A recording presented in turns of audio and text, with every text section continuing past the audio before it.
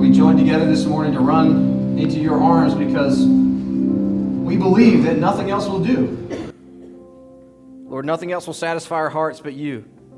You and you alone are our good. God, when we think about the desires of our heart, when we think about the longings that we have, God, we confess this morning that you are the one who satisfies us. You are the one who makes us whole. And so we run into your presence longing for more of you, longing to meet you, Lord, and in knowing you, that you would transform us, that you would make us more and more into the image of Jesus. God, we ask this morning as we open your word that you would imprint it upon our hearts. Lord, that in the places that there are deserts, you would create streams and rivers of life. God, that you would bring dead things to life. Lord, that you would speak words of peace and grace and love to our thirsty hearts this morning. We long to know you more. God, we want to hear from you so that we can set our hope fully and completely in you. So we ask for your power. We ask for your Spirit to come and speak your word to us today. It's in Jesus' name that we worship and pray. Amen. Hey, I want to invite you to remain standing. This season, we've entered a new book of the Bible, 2 Peter. Last week, we kicked off with just the first two verses. And today, we're just going to be picking up with the next two verses, verses 3 and 4. And so it's just one sentence, two verses. And so what I want to do this morning as we read our scripture is I want to invite you guys to read along with me. And so we're going to have the scripture up on the screen. And so I'll lead us, but we'll read out loud together our two verses for today. So this is 2 Peter, chapter 1, verses 3 and 4. Let's read together. His divine power has granted to us all things that pertain to life and godliness, through the knowledge of Him who called us to His own glory and excellence, by which He has granted to us His precious and very great promises, so that through them you may become partakers of the divine nature, having escaped from the corruption that is in the world because of sinful desire. This is the word of the Lord. Please feel free to take a seat. Hey, I want to invite you to go ahead and open your Bible there as well, if you have a Bible, to 2 Peter chapter 1, verses 3 and 4, where we'll spend most of our time together today.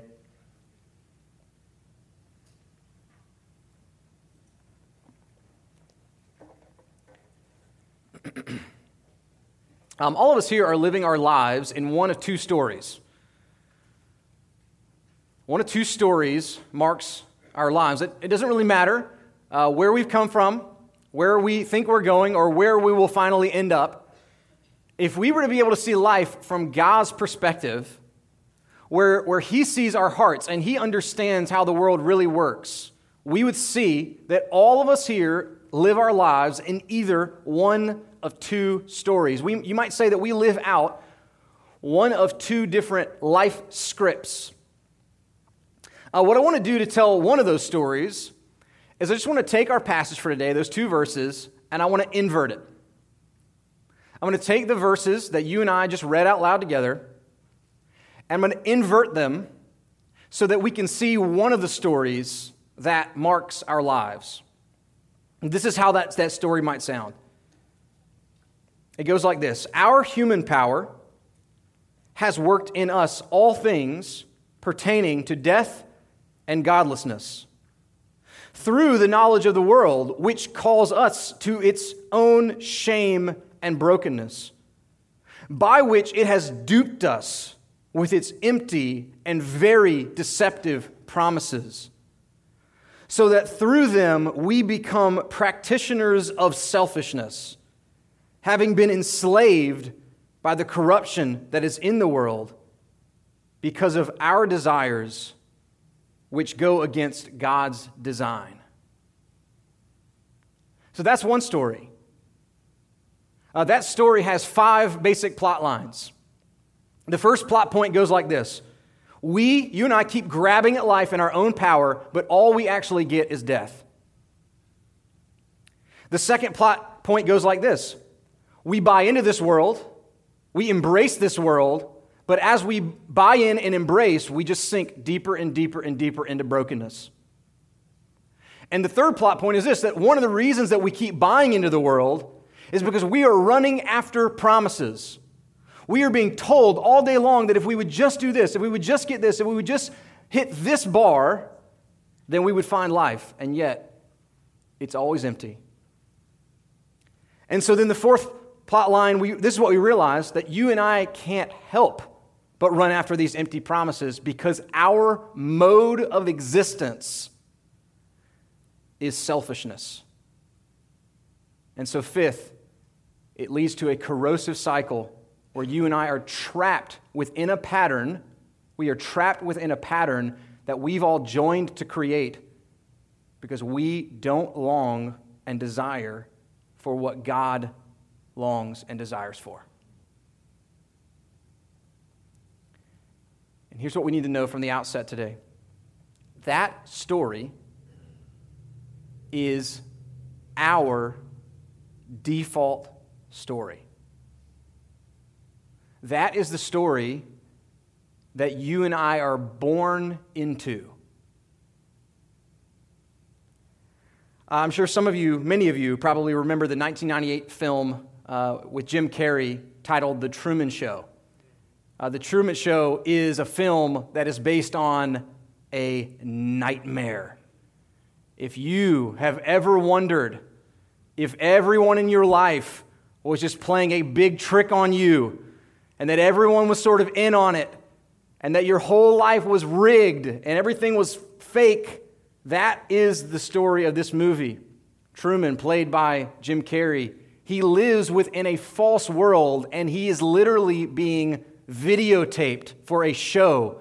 And everything about his life is fake. Everything about his life is false. And then the movie sort of comes to a head as he begins to become suspicious of this false life, this false narrative. But see, in a way, you guys, we are a lot like Truman. We are born into this world living in a false story. We are born into this world thinking that the promises of this world will provide us life. But time and time and time and time again, we run after them, and it only leads to death. And so that's why Jesus says that if we are going to break out of this false story, if we're going to break out of this enslaving story, we must be born again. That if you and I are going to operate our lives according to a different life script, what that will take is for us to receive a new nature. 2 Peter 1, verses 3 and 4 that you and I just read, this is God's new gracious story of how He renews sinners and sets us free in Christ. This is like a one-sentence, just explosion that is sent to us to set us free from the empty promises, to set us free from the broken patterns that we keep trying to live under, that is to set us free from the fool's errands that are constantly placed before our lives, day in and day out. This passage is good news to people who desperately long for their lives to change. This is how God comes to us in Jesus and removes us out of that old story of empty brokenness and implants us into His story of gracious freedom. So what we're going to do with the rest of our time is we're basically just going to rehearse this new story of grace. We're going to rehearse the story that God has implanted Christians into. And so here we go. 5 things about this story, 5 plot points. First, we are renewed by Jesus. We are renewed by Jesus. Verse 3 opens up. His divine power has granted to us all things that pertain to life and godliness. Power, as you know, is all about ability. It's all about capacity. It's all about capability. Well, who is it that needs this power of Jesus? Who needs the power of Jesus to invade their lives? It's people who are dead in their sins, people who are enslaved to selfishness, people who are conformed to the pattern of this world. And that means all of us. Peter wants us to see from the outset that the life you and I long for, we do not have the capacity in ourselves to find it. That the transformation, the change that you and I long for, we don't have what it takes. We need for the power of Jesus to invade our lives. See, yes, you and I need to hear about the grace of Jesus. And we need to hear about the love of Jesus. But the only way that the love of Jesus and the grace of Jesus actually get into our lives is when we encounter it through the power of Jesus. This power of Jesus that Peter talks about, it has two aspects. The first aspect of the power of Jesus is this: it is a sovereign power. Jesus invades our lives. He changes our minds. He implants new desires within us. He breaks our hardened will so that we then turn to God and love Him and see what Jesus has done as beautiful.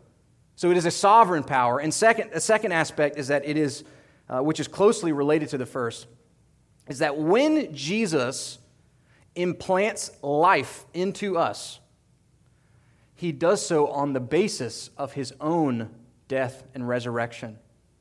That what happens in the life of a Christian, when somebody becomes a Christian, what's happening in that moment is a resurrection. And that spiritual resurrection that happens is founded and grounded in the resurrection of Jesus Christ from the dead. That Jesus went down into our death and He rose conquering death. And now when He brings about resurrection in our lives, it is through His own resurrection. Here's what you and I have to keep in mind. We all intuitively sense that we need renewal. But here's what happens. All of us naturally pick one of two avenues to seek that renewal. There is both a secular life renewal myth and there is a religious life renewal myth.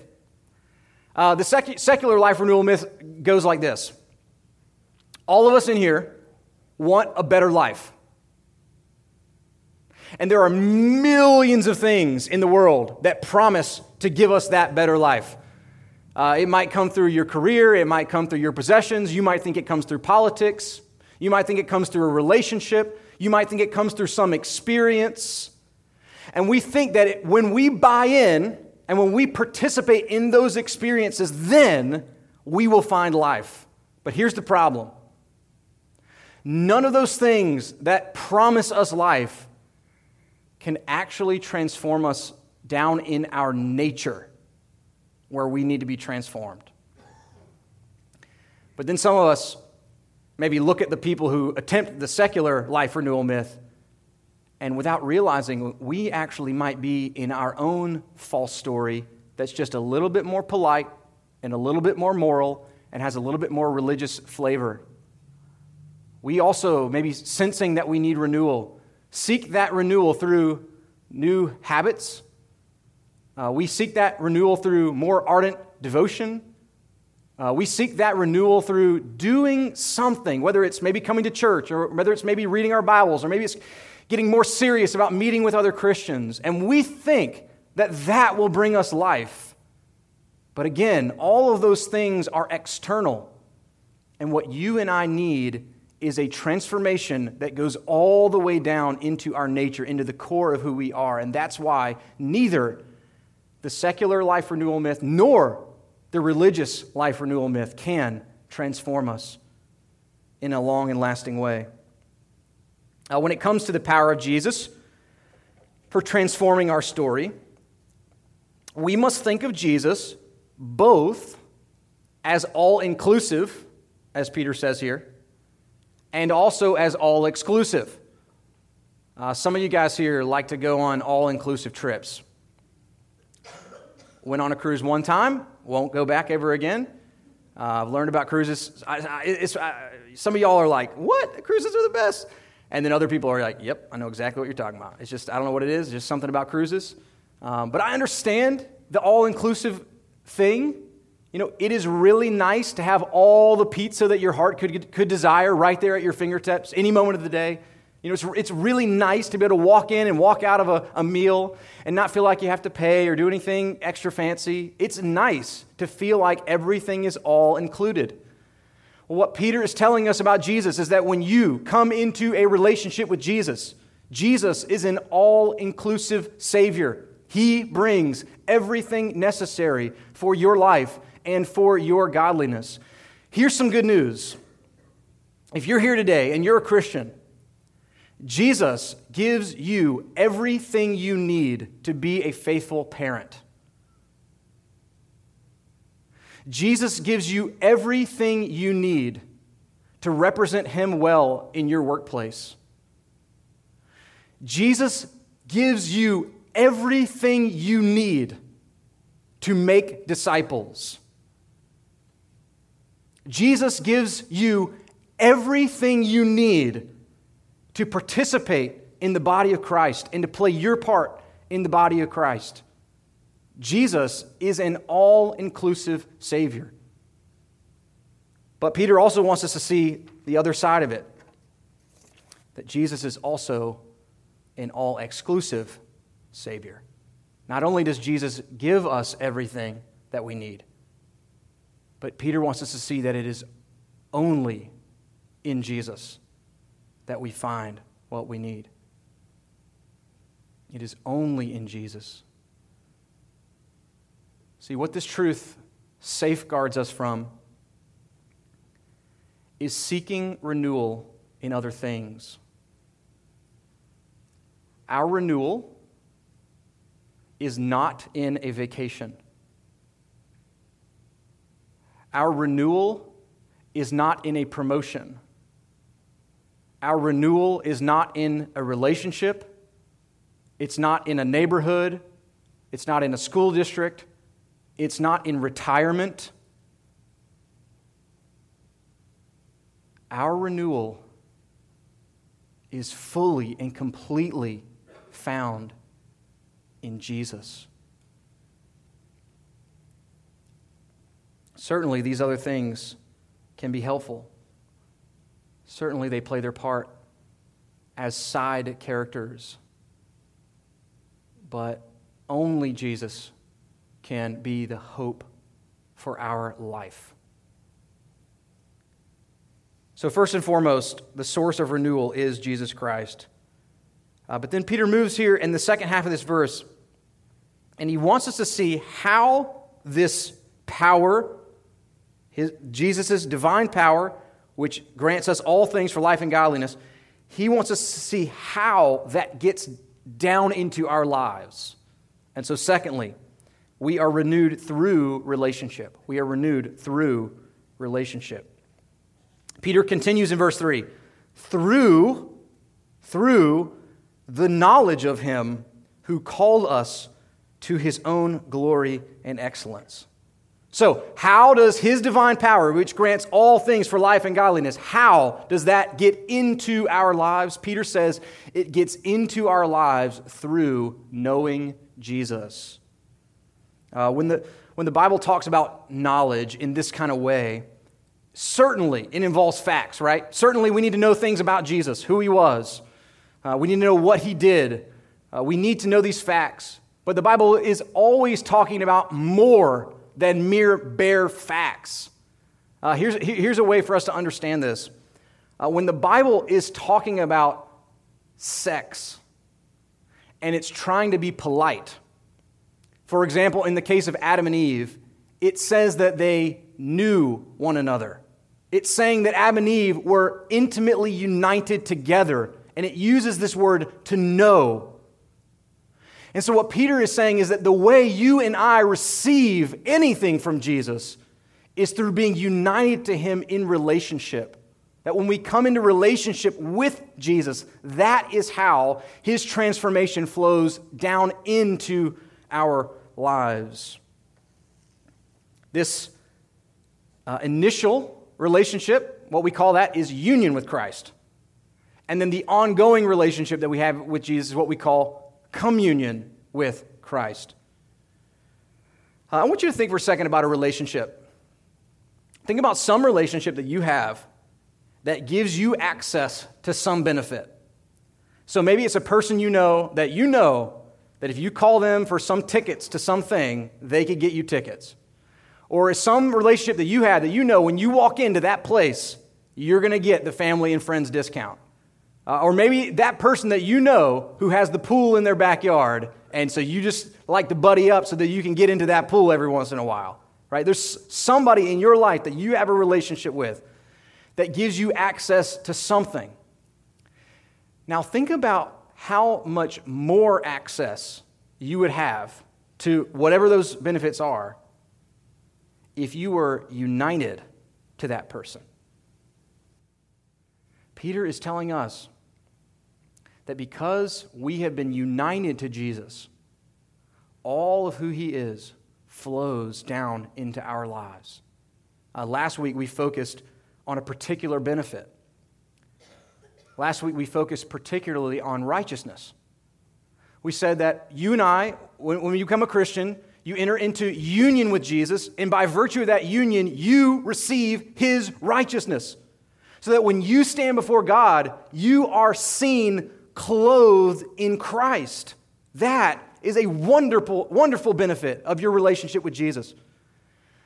But here in these next two verses, Peter's still talking about that same relationship. He's still talking about what we get through the knowledge of Jesus, but he transitions from talking about the righteousness that we receive to talking about the transforming power that we receive. In other words, it isn't just one benefit that we get from Jesus. It is all of the good things that come from him come to us through relationship in him. One of the terms we use to talk about this aspect of how we know Jesus is that we call him a mediator, right?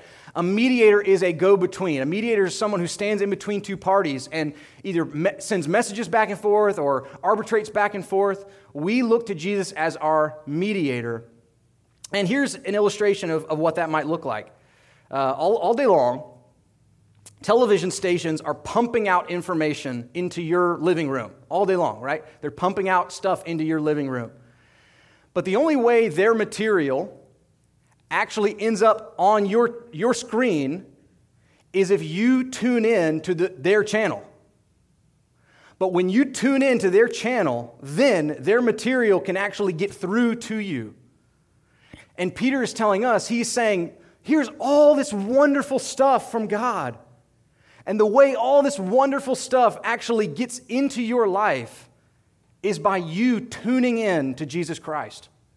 When he becomes the channel, when he becomes the mediator in your life, two things happen. One, yes, he now represents you to God, but the other is also true. Jesus takes from what is God's, and then he brings it down into your life as a perfect mediator. Jesus was claiming this role as God's mediator for himself in John 15:5, one of my favorite verses. Listen to how Jesus describes this picture. He says, I am the vine, you are the branches. Whoever abides in me and I in him, he it is that bears much fruit. For apart from me, you can do nothing. Jesus is saying everything that it takes to be alive comes by being lodged into me. So that as you and I enter into union with Jesus and then pursue communion with Jesus, his power actually enters our hearts, and from the inside out, Jesus begins to bear fruit, just like a branch doesn't support the vine. No, it's the other way around. The vine is what gives life to the branches. And that's exactly what Peter is telling us here. He's saying through knowing Jesus, his power comes out in and through your life. But then I love this. Peter wants us to see that it isn't just power that we receive from Jesus. he adds this: through the knowledge of him who called us to his own glory and excellence. Jesus isn't just dumping power into our lives to use us. Jesus is sharing his own glory with us. What he earned, what he deserves, what only he is worthy of. When we come into relationship with him and are united to him, Jesus, it's like a marriage. Now everything that's his, he gives to us. So to become a Christian means to tune your life to the channel of Jesus, to link in to a relationship with Jesus, to submit to him as Lord and God and Savior. Maybe you're here today and you've heard me talk some about renewal, and you're desiring change in your life. You're desiring transformation in your life. I just want to invite you, call out to Jesus. Ask Jesus to save you. Ask him to pour his power into your life. Tell him, Jesus, I trust you as my righteousness. I trust you as my mediator to represent me to God. But I also long, Jesus, that you would take from what is God's and bring it down into my life. Call out to him. Ask him to save you. What I love about Jesus, guys, is that Jesus is a friend of sinners. You know what that means?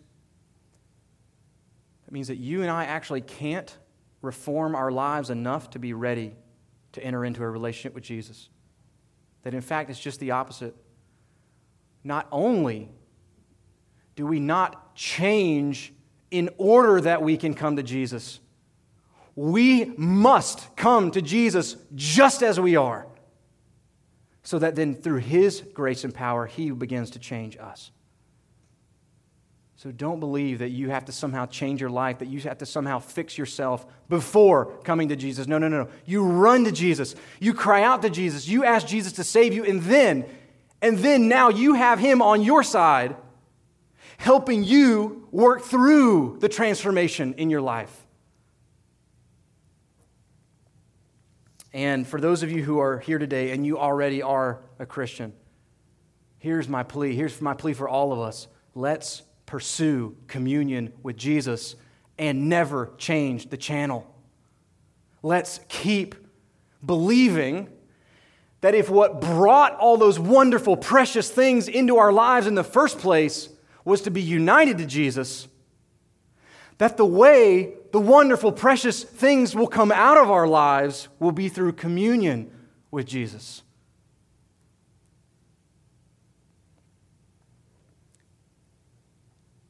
I was thinking about it this week, about how, although I know I'm grounded and united to Christ, there's still this ongoing battle to enjoy communion with Christ.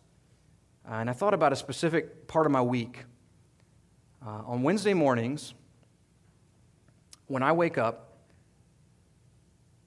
my heart is typically hard and not enjoying Jesus.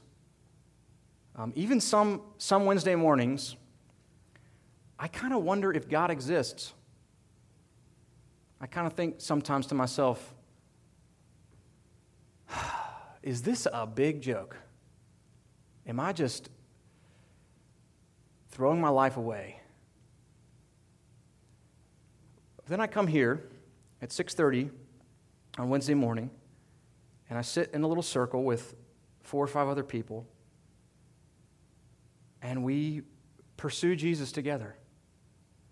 And we just pray, and somebody kind of leads us through some scripture, and we just pour our heart out to God. And you know what, guys? I don't know what it is, but 30 minutes later, when I walk back out to my car, I believe in God again.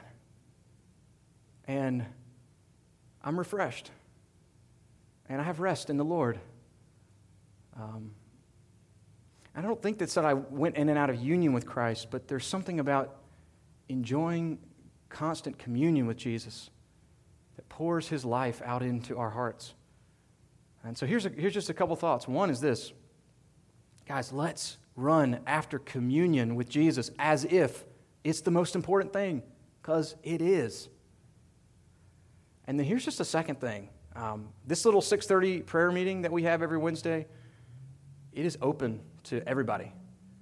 And so if you're like me and you wake up on Wednesday mornings and your heart is cold and hard and dead and you're not even sure if God exists, I would love to see you here on Wednesday at 6:30 so that we could pray ourselves back to life again.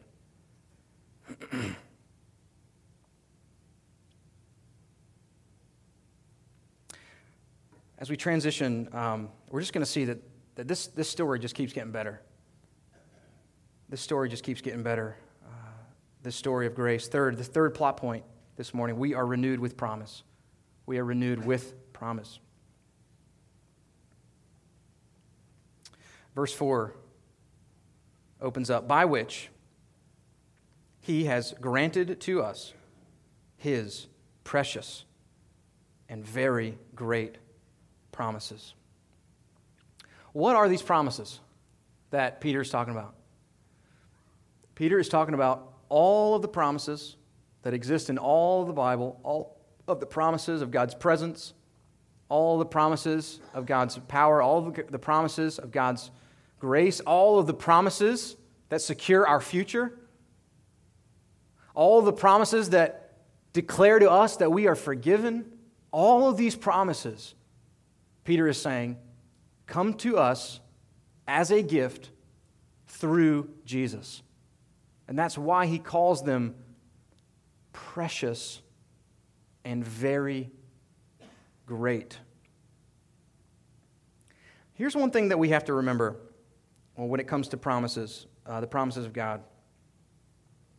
At this point in the history of the world, much of what we receive from Jesus comes to us in down payment form. We started talking last week about why we titled this series The Last Days. The last days, in biblical terminology, is everything from the resurrection of Jesus to the second coming of Jesus. So here is the big joke. Every generation since the resurrection of Jesus thought they were living in the last days. Every generation has looked around and thought, this must be it. Because we are living in the last days. And part of what that means to be living in the last days is that the kingdom of Christ has been inaugurated. The king has been seated on his throne, but while it has been inaugurated, the kingdom of Christ has not yet been consummated. And so what you and I receive from Jesus, we receive in down payment form while we await the fullness of the fulfillment in the future. In our current hot housing market, I'm sure lots of us are familiar with what's called earnest money. Right? Earnest money is a portion of the sale that is given from a buyer to a seller as a promise of good faith that they are actually interested in buying the house. And the thing to know about the earnest money is that it's not something different than the payment for the house. It's both money, and it's both money that's going towards the purchase of this house. But one is just a promise. One is just a portion of what will come later. And what Peter wants us to know is that as you and I live here in our current last days, in the last days, we have received from Jesus things in down payment form that are really what we are going to experience in the future. It's not two different things. It's not like what we're going to get and what we have now are different. It's that what we're going to get and what we have now are different in proportion. We've received the promises in down payment form. And here's a couple of examples that I think will help us think through why this matters. So first, let's take justification. Justification is God's declaration in the Christian's life that we are righteous. We are acquitted from all sin, past, present, and future, because of what Jesus has done. And our justification has been inaugurated, but it has not yet been consummated. Why? Not because it has anything to do with God. God has already declared us righteous. But you and I live in a world where your neighbors and your coworkers and some of your family members think that you are a total idiot for believing in Jesus. This is the preciousness of the promise. That what we've received now by faith is a perfect declaration of righteousness from God. But we await a final day when it will be publicly declared and we will be publicly vindicated, and you will no longer be seen by anyone as a fool for loving and following Jesus. Here's another one. You and I have, if you're a Christian, you have been born again. You have been given a new nature, and the Spirit of Jesus is now indwelling in you. And so in that sense, your holiness, your personal holiness, has been given in down payment form. But here's the problem. That as long as you live in this world, you still have to wrestle with indwelling sin. And so the preciousness of the promise is this, that while you've already begun to be holy, you've already begun through the Spirit of God to bear fruit that is righteous, you have to still wait until one day you will never sin again. There's a day coming where you will never do one thing that hurts another person, and you will never do one thing that is not perfectly right in God's eyes. What a glorious day that will be. And here's just one more ways to think about this. If you're a Christian, you have been given a new family identity. You are a member of God's family. You are a citizen of heaven. And so in that sense, you've received something in down payment form, but here's the problem. You must now live your heavenly citizenship as a refugee away from home. And so while you await the fulfillment of the promise, you are constantly bombarded and tempted by the world around you to conform to its image, to live outside of your family resemblance. But the preciousness of the promise, what we cling to now, is that the citizenship that we have received, we will one day live out in our Father's house. One day, we will live in an environment in which we will never be tempted to sin again. And that is the beauty of the promise. So we received the down payment of the Spirit of God, and in that sense, all the promises are already ours. But we've only received them in partial fulfillment while we await the future fulfillment. And here's what verse 3 reminds us. This is something that I've been trying to help myself think through this week. What we have received in down payment form is everything we need to live a life of godliness here and now. That's what verse 3 tells us.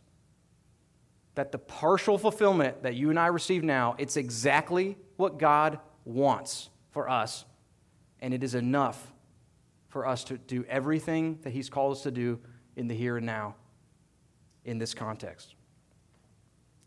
Now, there's a main goal in all this. All these precious promises are pointing in a certain direction. They're pointing us towards something specific. And so forth today, we are renewed in God. We are renewed in God. Guys, this is got to be one of the most outstanding things, not only in the Bible, but in the whole universe. This is one of the most amazing things ever written, period. He continues in verse 4. so that through them you may become partakers of the divine nature. Come on. Did you come to church today expecting to hear that?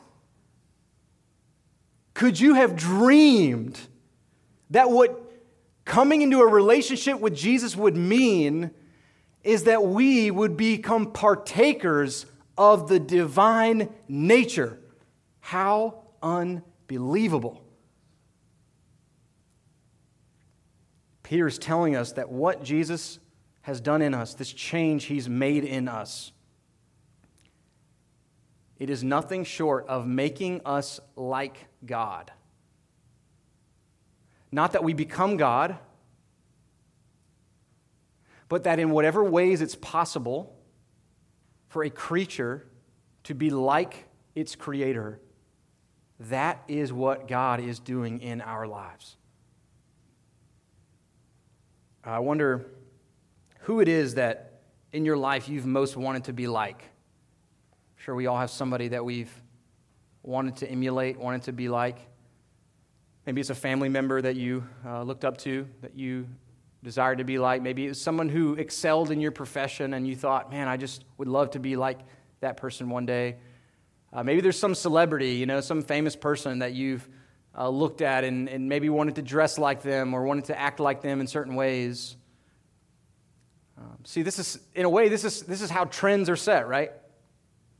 When enough people buy the same clothes, or when enough people buy the same trucks, or when enough people decorate their houses in the same ways, when enough people purchase and eat the same foods, these trends are set in our lives. Or think about it like this. Why is it that people like to wear the colors of the teams that they pull for? What does wearing that help you do in any way? What we learn is that there's something about reflecting and resembling that creates participation. That as we look like, as we embody, as we wear, we actually become a part. And what Peter is trying to tell us today through his word is that the transformation that Jesus makes in our lives is a transformation that allows us to actually participate in God himself as we reflect God.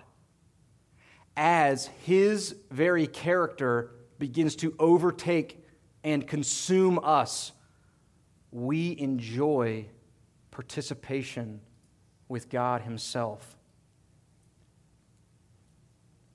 See, the reason that you and I long for renewal, the reason that we chase empty promises, the reason that we wish our lives were better, is because you and I were actually made to reflect God. You and I were made to image God.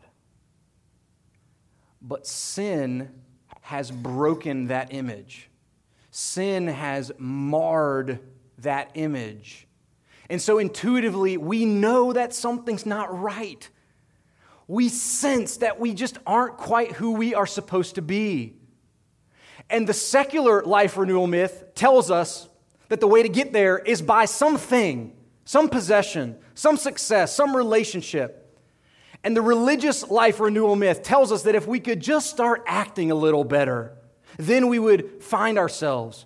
If we could just have better habits, then we would experience life. But what we learn today from Peter is this, that the renewal that you and I need will only take place as God's very life is implanted into our souls.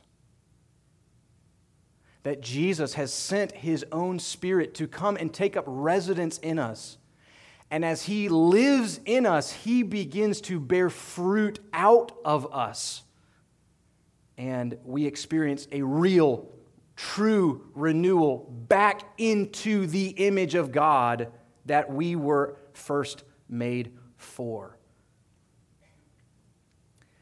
Now, I've been wondering this week, as I've been studying this passage, why Peter went in this order. First of all, I've been wondering why he wrote such a long run-on sentence and how all these pieces fit together. But the second thing is, why in this order? Why did he go in this order? But I think the real answer to that question will actually not be solved until next week in verse 5, and so there's just that for you. Next week, verse 5, is sort of like this rocket which is going to get launched out of the fuel and the power of verses 3 and 4. And so I'm excited for next week already. But in order to, I think, frame next week with verse 5 well, we've got one more thing that we need to see from verses 3 and 4, and that's this. Finally, this morning, we are renewed from corruption. We are renewed from corruption. Verse 4 ends, having escaped from the corruption that is in the world because of sinful desire. If you are a Christian, you have escaped from the corruption of this world. You have been set free from the old pattern which enslaved your life. You have been taken out of the old story of self-inflicted demolition, and you have been implanted into a new story of gracious freedom.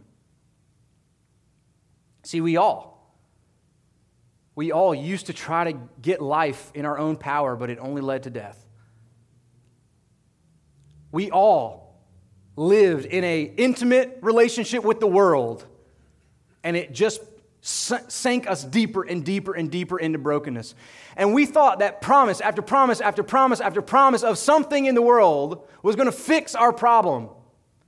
And we couldn't help but run after those empty promises because we were rigged for selfishness.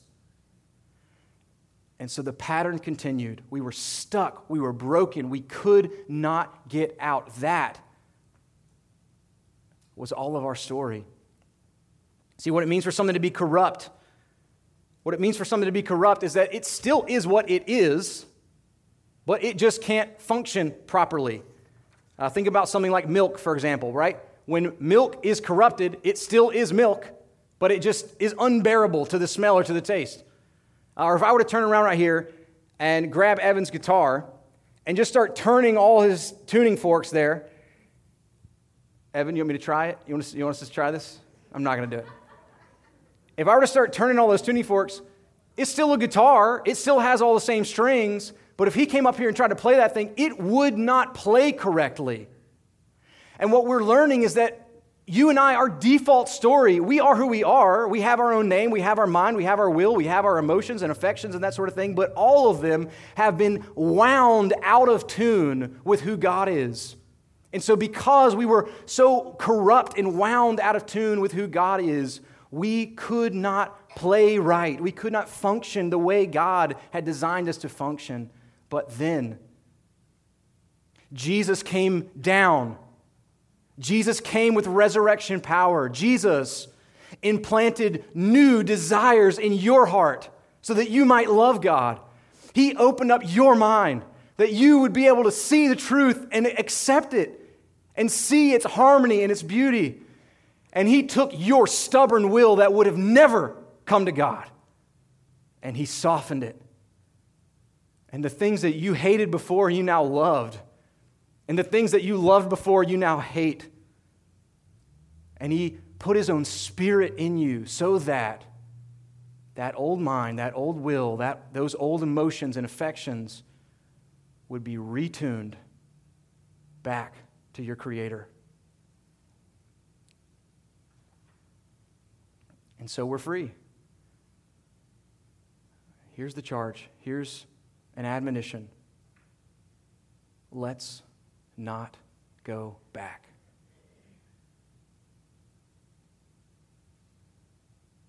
Let's not go back. Let's not look back.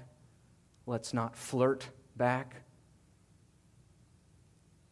Let's not look back in our sexual lives. Let's not look back in how we embrace our family values. Let's not look back in where we believe power comes from. Let's not look back to those foolish, empty renewal myths, especially the one where we focus on outward change rather than communion with Jesus. Let's not look back to our old selfish agendas because we have been set free. The question I want to just ask in conclusion today is this: why did Peter need to write and tell these people something that was already true of them? Why do Christians need to be told what is already true of who they are? I saw a funny little picture in my life this week about why we need to be reminded of our new story over and over and over again. We got Benjamin this little motorcycle. It's this little, Benjamin's 3, by the way, my son. We bought him this little motorcycle thing. And, the first couple of times we took it out, he just couldn't quite figure it out. But maybe, the third time we took it out, he really seemed to be getting the hang of it. And so he took off one time, and he was just plowing down the road. And he passed Allie and I and got out ahead of us, and it seemed like he was doing great. But then all of a sudden, after realizing he'd passed us, he looked back. And as soon as he looked back, the steering wheel yanked, and he kind of ran over off into the side, into the curb. And I thought, as soon as it happened, I thought to myself, I said, that is us trying to live our lives without remembering our new story in Jesus Christ. We forget what God has done. We forget the miracle of our resurrection. We forget that we have been set free from that old story. And so because we forget, we look back. And when we look back, we crash. And what Peter is calling us back to again and again and again is to keep putting the new story in front of your face. Keep living by those promises, those precious and very great promises. Keep telling yourself, I'm free, so that your eyes will be forward and not looking back, pining away after the old story again. Right? Guys, this is our new story, that His divine power has granted to us all things pertaining to life and godliness through the knowledge of Him who called us to His own glory and excellence, by which we have been granted precious and very great promises, so that by them we might become partakers of the divine nature, having been set free, guys, set free from the corruption of the world that is in the world because of our sinful desires. That's our new story. And God is calling us to live in and celebrate that. Let's pray, and then we're going to celebrate together. Lord, we long to enjoy what You've done for us, to, Lord, see the wonderful, good path that You've given us in Jesus, Lord, and to run in freedom, to run in knowing who You are. Lord, I pray that as all of us deep down in our hearts know that we long for renewal, we long to be remade into Your image, Lord, that we would seek communion with Jesus, Lord, for that renewal, that He would be our all, that He would be our desire, our longing, that He would be the one that we run to again and again and again. Lord, keep our eyes tuned to His channel. He is our life. He is our salvation. He is all we need. And so, Lord, do the miracle in our hearts again. In Jesus' name we pray and worship. Amen.